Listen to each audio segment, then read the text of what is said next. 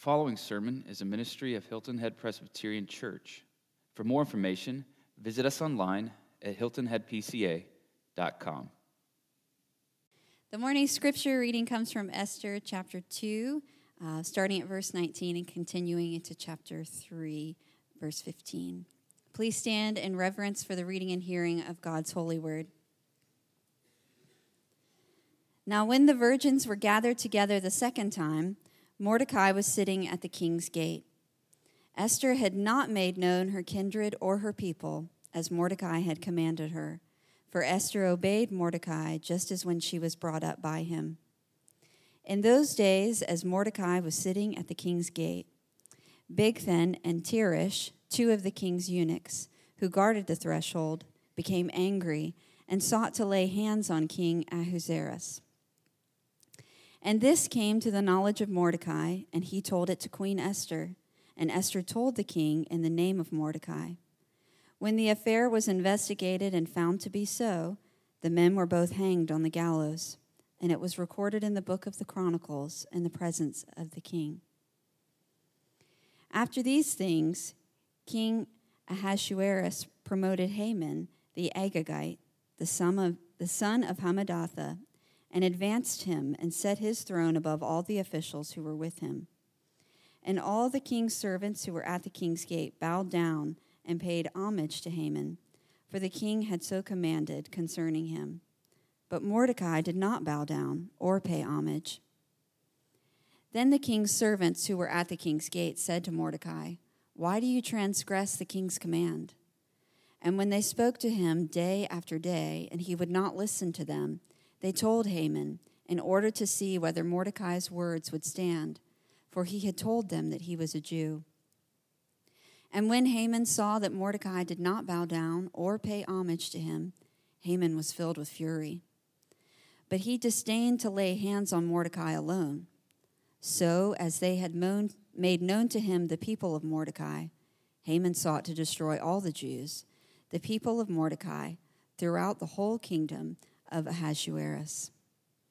In the first month, which is the month of Nisan, in the 12th year of King Ahasuerus, they cast pur, that is, they cast lots, before Haman day after day.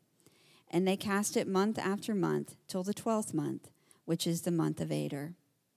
Then Haman said to King Ahasuerus, "There is a certain people scattered abroad and dispersed among the peoples in all the provinces of your kingdom.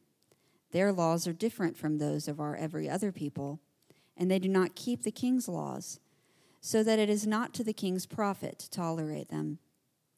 If it please the king, let it be decreed that they be destroyed, and I will pay 10,000 talents of silver into the hands of those who have charge of the king's business, that they might put it into the king's treasuries." So the king took his signet ring from his hand and gave it to Haman the Agagite, the son of Hammedatha, the enemy of the Jews. And the king said to Haman, "The money is given to you, the people also, to do with them as it seems good to you." Then the king's scribes were summoned on the 13th day of the first month, and an edict, according to all that Haman commanded, was written to the king's satraps and to the governors over all the provinces and to the officials of all the peoples, to every province in its own script and every people in its own language. It was written in the name of the king Ahasuerus and sealed with the king's signet ring. Letters were sent by couriers to all the king's provinces with instruction to destroy, to kill, and to annihilate all Jews, young and old, women and children, in one day, the 13th day of the 12th month, which is the month of Adar, and to plunder their goods. A copy of the document was to be issued as a decree in every province by proclamation to all the peoples to be ready for that day. The couriers went out hurriedly by order of the king, and the decree was issued in Susa the citadel. And the king and Haman sat down to drink, but the city of Susa was thrown into confusion. This is the word of the Lord. Thank you, Austin. And so we re-enter a great story. And remember, when we use the word story, we are not indicating that this is fiction.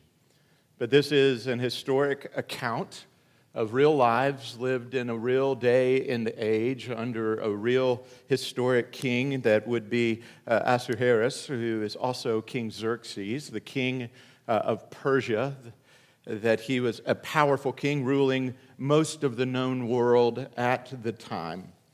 And so we're entering into this story, but I want to step back for just a moment and remind us of why we're entering into this story, why we're studying through Esther.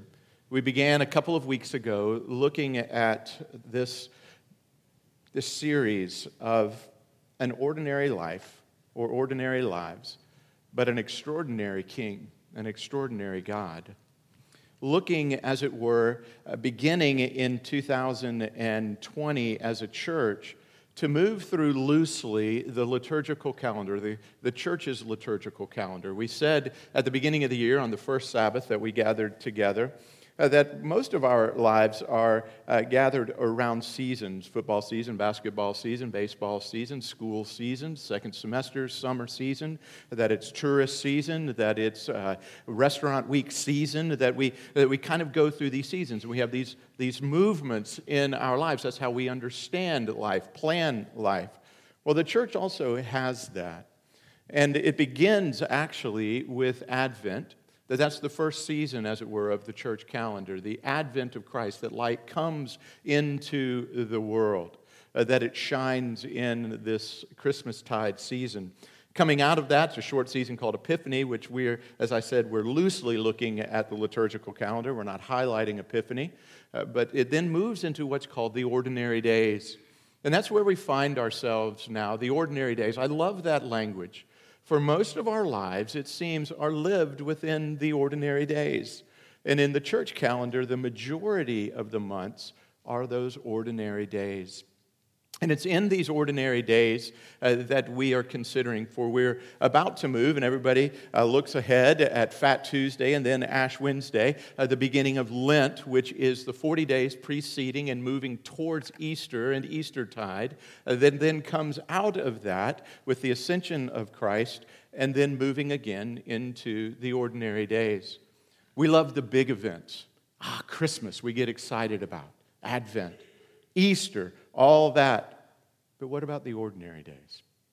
What about the days that just log on to another day, that just roll into another week and another week into another month? And I felt like it's important for us to walk through these days together well, to look at what it may be like from this historic book of Esther, of considering these days. And so, in these days, I want us to be thinking about how we're living our lives, the spiritual practices that we have within our lives. How are we preparing, as it were, when nothing really is going on? You see, often in the ordinary days, we let our guard down. It's just another day. It's just another week.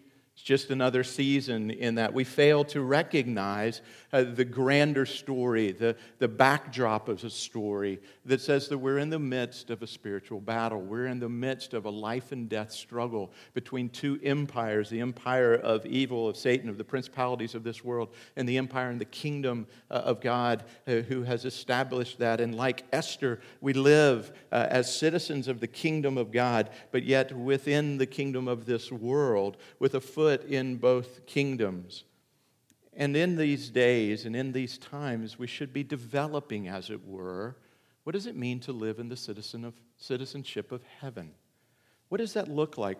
What does it mean for us to take these things and live them out here, to come and to have these spiritual practices?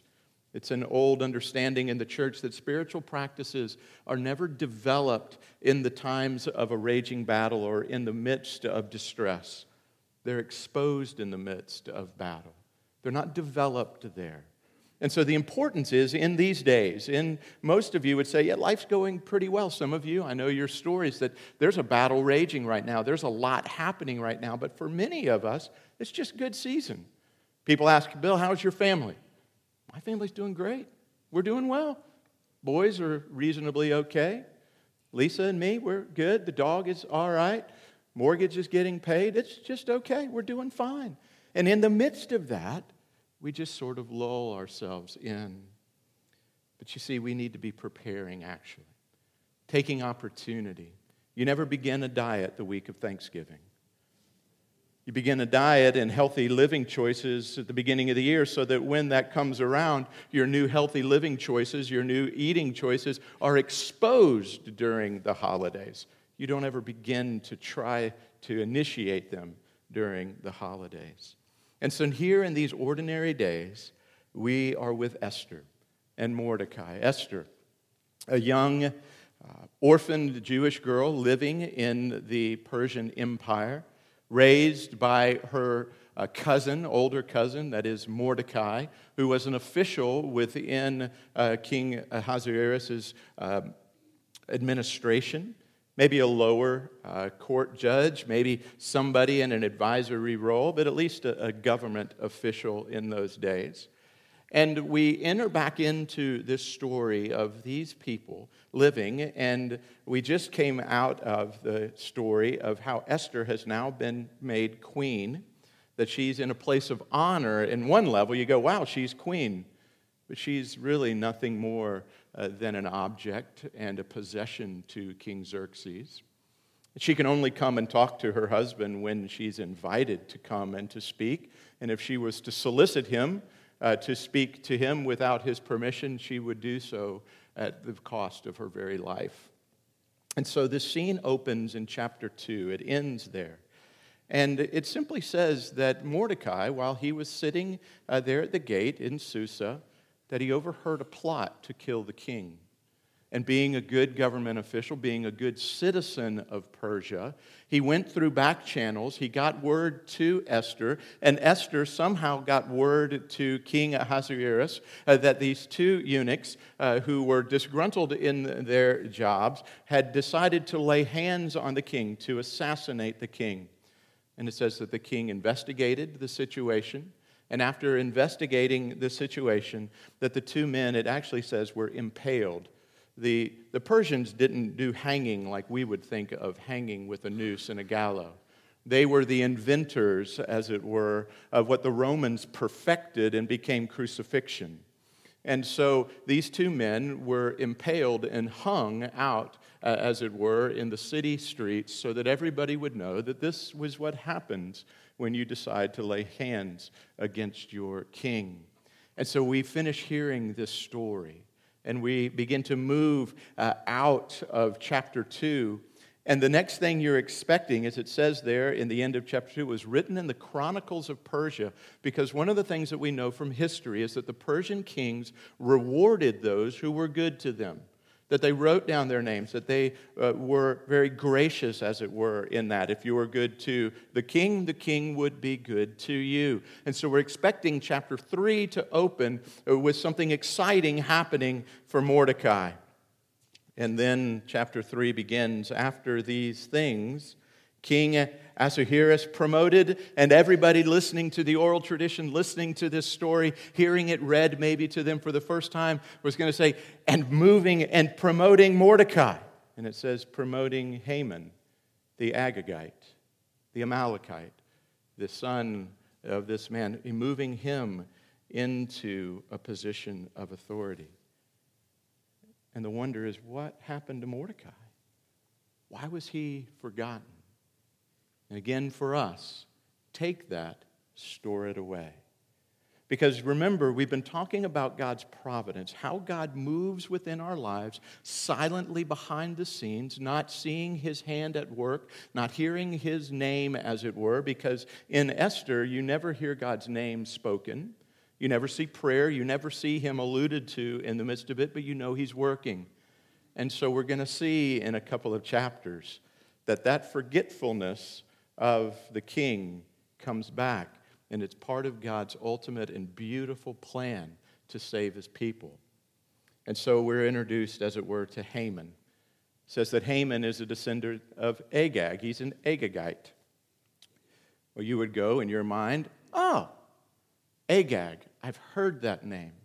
And you would run quickly back to 1 Samuel 15, where you were like, Agag. He was the king of the Amalekites, who were the people who in Exodus 17 had attacked God's people when they were leaving Egypt. They attacked the sick and the weak at the back of the line, that they basically committed guerrilla warfare against God's people. And God said, I'm going to destroy them one day because they're enemies of my people. They've attacked my people. And King Saul in 1 Kings was standing there with the Amalekites, with their king Agag, and he was supposed to destroy them. But he didn't. And Samuel, the prophet, comes to him, and he says, what's going on? And Samuel, and I can't get into all the story, but that's his background. Samuel kills the king, Samuel destroys, but a lot of the Amalekites were still living, the Agagites. So we see that Haman is a descendant of King Agag. But then we would also see that Mordecai, it says, is a Benjaminite. He's from the tribe of Benjamin. And we would go, oh, Saul was from the tribe of Benjamin. Isn't that interesting? You've got a descendant of Agag and a descendant of Saul who now enter back into a conflict that has been there for centuries. And so the story is set. And now Haman comes, and he and Mordecai get into a bit of a tiff. Haman is elevated. Mordecai, for whatever reason, won't bow to Haman. Haman hears about it. Haman gets furious, which is the way of the leadership, evidently, of Persia, that they have a temper issue. And so he got angry. He decided, instead of just what would be reasonable, I'm going to punish Haman, he says, I'm going to eradicate Haman and all of his people. I am going to take care of what my forefathers didn't do in the desert. I'm going to do now because I'm in a position of authority. And it says that he consults the pur. That is, he consults the dice. He calls in the witch doctors of the day, the witches of the day, the spiritists of the day. He stops by one of the little shops on 278 that says, come in and have your cards read. Come in and look into the crystal ball. We'll throw dice, and he throws dice for a year, determining when to go to the king to present his sinister plan. And everything is set, and he comes to the king, and he tries to bribe the king, it says, with 10,000 talents of silver, or 750,000 pounds of silver sterling. That was over half of the gross domestic product of Persia of the day. And he comes, and he manipulates the king. And now we enter into this story, a story of the people of God who were determined now to be eradicated. It had been determined for them to be eradicated. In just a year, letters had been sent out by Haman. He had gotten the signet ring of the king, and he sent out these letters that said, on this day, ironically, the day before Passover, on the day before Passover, anybody and everybody in the Persian Empire could kill any Jew they wanted to. Just take them out. There's no problem with it. And we enter the story that's there, and it's set. So what do we learn in the midst of this story? Because you're looking around and you're going, Bill, last time I checked, not Jewish. Bill, last time I checked, we have a democracy where we're not at risk of any of these things happening. That we don't live in this world. This is ancient. This is old. We are now self-realized individuals who are enlightened, that we would never fall into this. And I want to step away for a moment and come in and let us see three things that we should learn from this story together this morning. You see, when we're living in this world, when we're living in the midst of these two kingdoms, for you see, there are two kingdoms, and we're in the middle of the tension between those two kingdoms. Here's what we need to learn, because I don't want you to be caught off guard. I want you in these ordinary days to be thinking about these things. The first is that we have an enemy. The second thing is that we do have an enemy, yet we ourselves contribute to the problems that we encounter. We have an enemy, that we contribute to the problems. And then at the end, though, that we know the ending, that we know the end from the beginning. So let's quickly look at this first thing, that we have an enemy. In this story, the enemy was Haman. The enemy was King Xerxes. Who's our enemy? Well, what we learn within the Scriptures and what Haman and Xerxes point to is that we have an enemy, but he's an ancient foe. That you see, there's nothing new under the sun. Haman's declaration of genocide against the Jews was not the same. It was not in the same vein as Nazi Germany's Holocaust and the genocide of the Jews there. The story here isn't a picture of killing off a people group because of their basically who they were. This is a bigger picture, a story of evil that goes all the way back to Genesis chapter 3 of how our enemy is trying to destroy God's people, the church. Not the Jewish people in the 1930s and 40s, but God's church. Looking at that consistency in the movement of God's church, that it goes all the way back to Genesis chapter 3, verse 15. I will put enmity between you and the woman, and between your offspring and her offspring, and he shall bruise your head, and you shall bruise his heel. It's the old battle between Cain and Abel, where Cain killed Abel. It's the battle of evil against the people of God. And our enemy, we're told, is, it says, the devil. That some of you are going, there you go, the devil. Simple-minded Christians, that you believe in these silly little devils that run around red with a bifurcated tongue and a triple fork, and they have their own meat products, and they do these things, and we've sort of domesticated him. But no, there's a picture within the realm of Scripture which points us to the fact that we have an enemy, and his enemy is Satan. That he is the red dragon that's pointed and pictured in Revelation chapter 12, verse 17. And it said that the dragon became furious with the woman and went off to make war on the rest of her offspring, on those who keep the commandments of God and hold to the testimony of Jesus. You see, there is a battle going on, and an enemy who says this: those of you sitting in this room who profess Jesus Christ, who would look and say that you keep his commandments and hold to the testimony of Jesus, you have an enemy. And the enemy is described as a very large, evil dragon that doesn't want to come up and curl up next to you and cuddle you. That it acts by its dragonness, that is to destroy you, to burn and to annihilate you. Ephesians 6:12 picks up on this, for we do not wrestle against flesh and blood, but against the rulers, against the authorities, against the cosmic powers over this present darkness, against the spiritual forces of evil in the heavenly places. That we have an enemy who is ancient and an enemy who is active. Peter says in 1 Peter 5:8, be sober-minded, be watchful. Your adversary, that is your enemy, the devil, prowls around like a roaring lion, seeking someone to destroy. He's incredibly gifted at business planning, for he has a mission and vision statement. And it says in John 10 that his mission and vision statement is to kill, to steal, and to destroy. That's what he desires to do. Now here we see that Haman, as representative of that enemy, he manipulates truth. He takes truths and half-truths. He says there's a people, God's people, the Jewish people there, who have other laws. That's a true statement. But he said they don't respect your laws, king. And he says they're dangerous to you. That wasn't true. Mordecai was a good Jew, sort of. He at least was culturally Jewish. But yet he was a good citizen of Persia.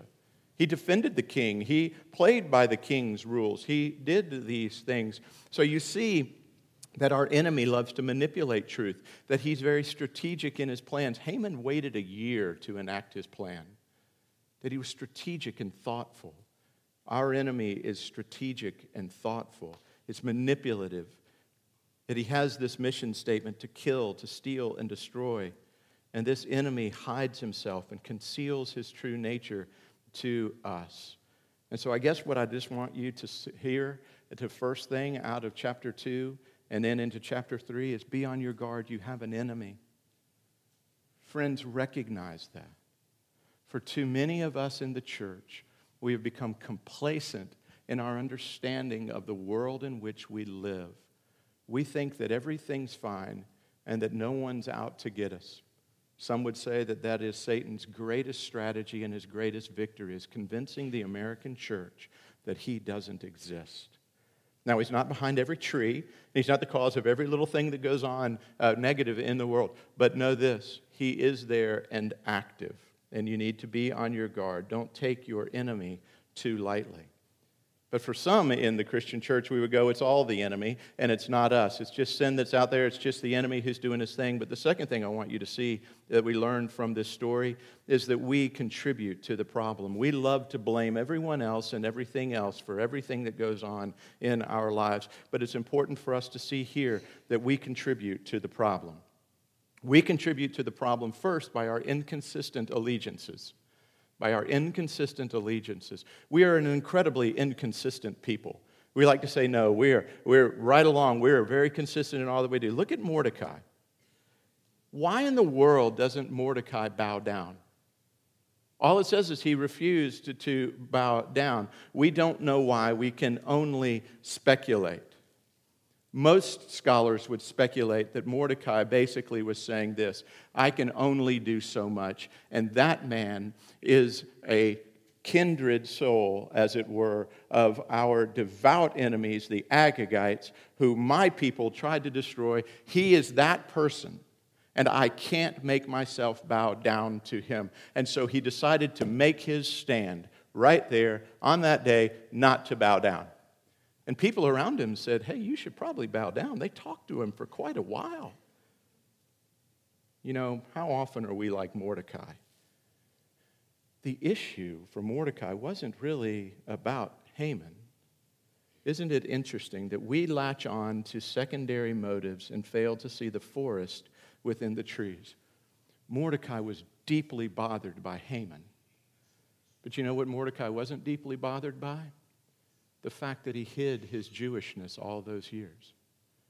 He wasn't bothered by the fact that he disobeyed God and didn't return to Jerusalem. He wasn't bothered by the fact that he was willing to spiritually and morally compromise seemingly at every turn. He wasn't bothered by the fact that he encouraged Esther to hide her faith. He wasn't bothered by any of these things, but boy, he was bothered by Haman. And you go, what a silly, inconsistent person. Sounds an awful lot like what Jesus was getting upset with the Pharisees about in the New Testament. He says, you strain out gnats and you choke on camels. He's saying this, you get caught up in the secondary things. You are so upset about whether a person tithes right and a person does this right. You're upset about all these secondary things, but you choke on camels. It's not to say that we shouldn't be concerned about gnats, but it means we should be concerned about camels too. And you're going, camels and gnats, Bill, help me out. Okay, I don't watch R-rated movies. I stand opposed to any movement against a biblical model of Christian marriage in our country. I oppose, as it were, abortion. I think lying is wrong. I think drunkenness is wrong. It's terrible when someone has pornography in their life. I think somebody who has committed adultery is a bad person. Divorce is a terrible thing. We love to stand our moral high ground. We're not very bothered by the fact that we don't keep a Sabbath. We're not bothered by the fact that we're not generous and don't tithe 10%. We're not bothered by the fact that we're filled with pride. We're not bothered by the fact that we're filled with lust. Jerry Bridges writes a wonderful book that I encourage many of you to read. It's called Respectable Sins. We love to say, I'm not bowing down to a culture that does this. But we'll look away at those respectable sins of pride, of gluttony, of overwork, of busyness, of gossip. How many of us are filled with gossip? What we learn here is that we have a deep and a profound inconsistency. All of us, as it were, refuse to bow to the little Hamans of our culture, but we conceal our true identity. In your work, do your peers know that you're a follower of Jesus Christ? In your school, do they know that the thing that compels you more than anything else is the death of Jesus Christ and your citizenship in His kingdom? Not that you walk up and you say, hey, just want to make sure you know I'm a Christian first and foremost in this, so we're going to have dinner, but know that I'm a Christian. But can they even tell? Or do we work very hard to make sure that no one really knows that? I'm going to, Elders, church attendance and membership may drop profoundly next week after this next statement, so just be prepared for this one. I asked the question this week to a friend of mine who's a realtor. Most of our church are realtors, so this is dangerous. I said, what would it look like for a realtor to hold a Sabbath day? And his response was incredibly fast. It would ruin my business. So how in the world are we living out our Christian profession of faith and saying, I love Jesus, except for that fourth commandment? I like all the other ones, but I'm just taking that one and setting it aside. What does it look like? I'm not picking on realtors. I'm simply saying this. It's doing the hard work of saying, what does my faith look like in a real world, in a real place of business? How does that come out? As a student, as a doctor, whatever profession that we're in, what does it look like? But you see, the problem is that we contribute to the problem through our inconsistent allegiances, but we also contribute to the problem by our open sinful behavior. You see, a broad generality of Christians is that we don't take sin very seriously, that we're generally laissez-faire approach to sin. But what we see in this story that comes out in spades is that past sins always have a way of coming back to haunt us. Think about it for a second, and I'm going to step back on a larger biblical structure for you. Why were the people of God even in Susa?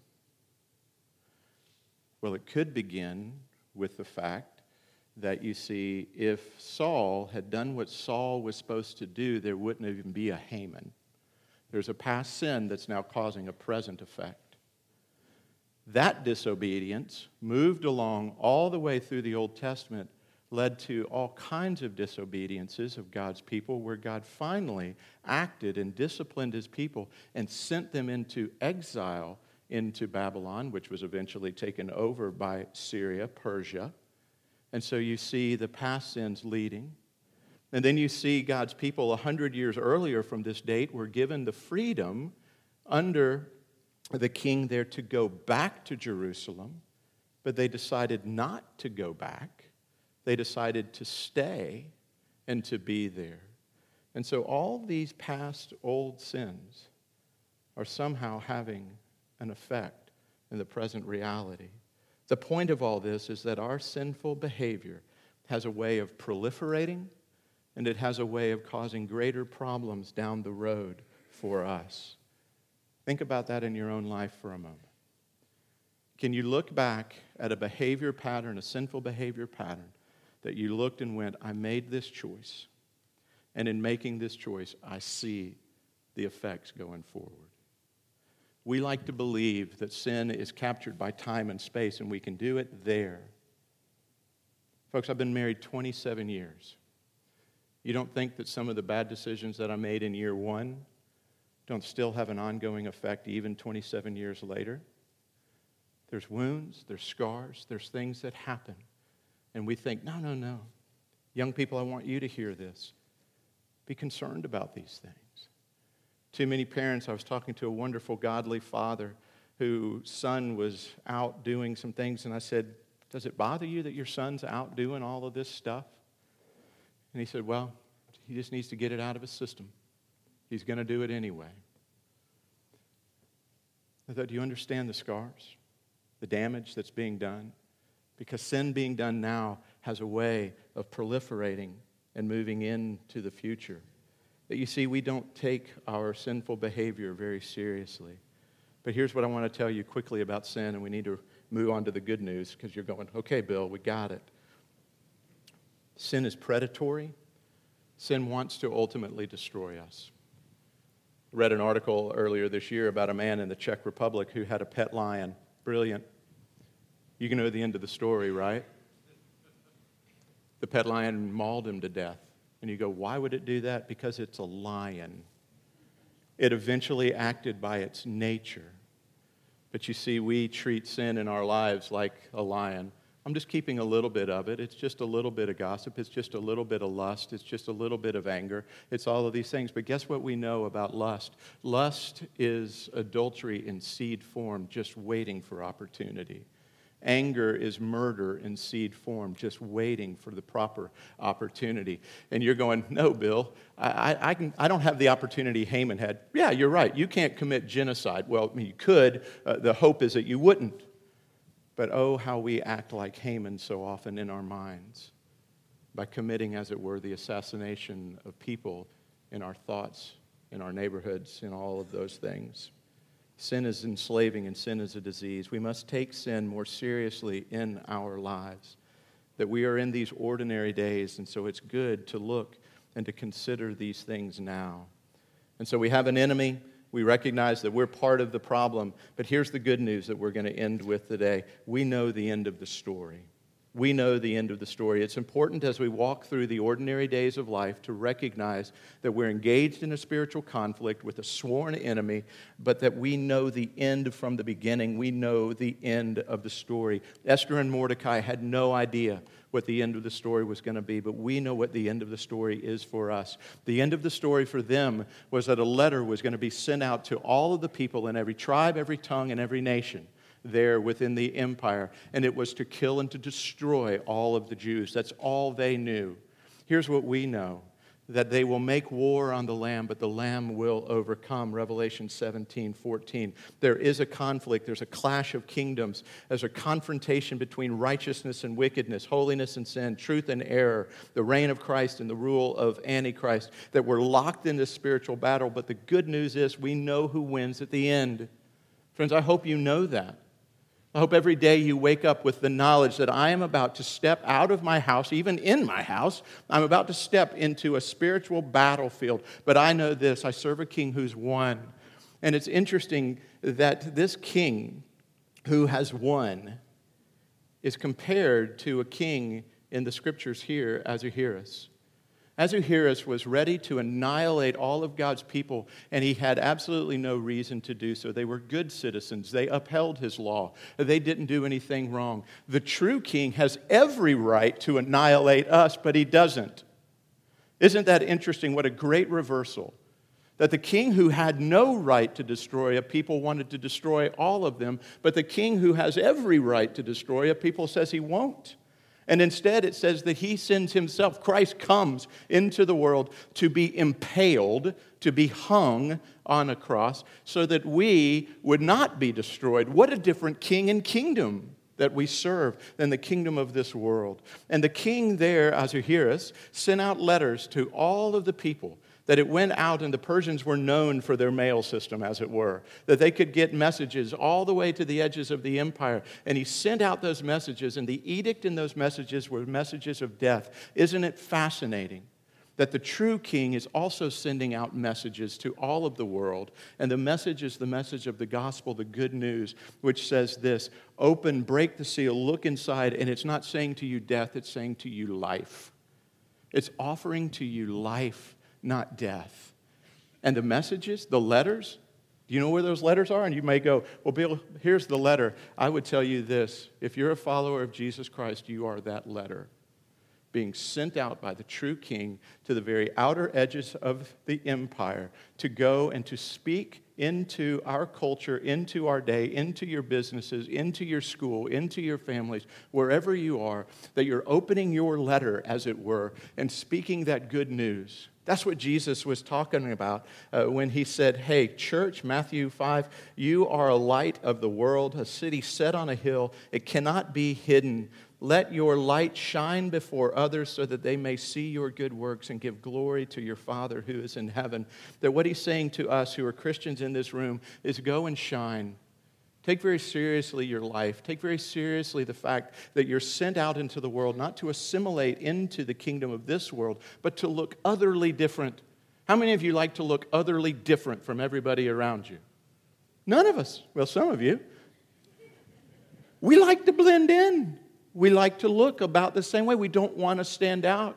Remember that old Japanese adage that we've said every week: the nail that sticks out as the one that gets hammered. We don't want to get hit. We want to blend in, and Jesus is saying, go out into the world. Be that love letter. Look at your neighbors and say to them this: all they know is an edict of death, and you have the letter that's an edict of life. And if you're here today and you're not a follower of Jesus Christ, I would simply say this to you: would you receive this letter today? Would you hear the good news of the gospel from the true King who's inviting you into his kingdom? And he's saying this: one day everyone is going to bow the knee, but while you can, would you do it voluntarily to me? Would you come and read this letter, this gospel good news? Would you talk to somebody in this kingdom? And would you hear this good news? And would you bend the knee today? While it is today, would you come and follow him? Let's pray. Father, we ask that you would help us in the midst of this to see the bigger story. We can look at Mordecai and we can look at Haman. We can see an edict getting sent out. We can get confused by it all. But I pray that, Father, we would see that we do face a true Haman, an evil that wants to destroy us, that it's not neutral. It doesn't just tolerate us, but it wants to annihilate us. And Father, I pray that in the midst of this battle that rages on for our very souls, that we would see one Christ who has won the victory, who was impaled for us, the true King who came and gave his life as a ransom for many, and that we would flock to him, that we would run to him, that we would give our great allegiance to him, and that we would live in such a way that many others would see this truth and would come to him as well. Father, encourage us today. Give us strength and courage to be serious about our Christian walk, to ask the deep and more profound questions of what does it look like to follow Christ in this culture. And then, God, would you come back? True King, please come and make all things right and new. This we pray in your Son's name. Amen.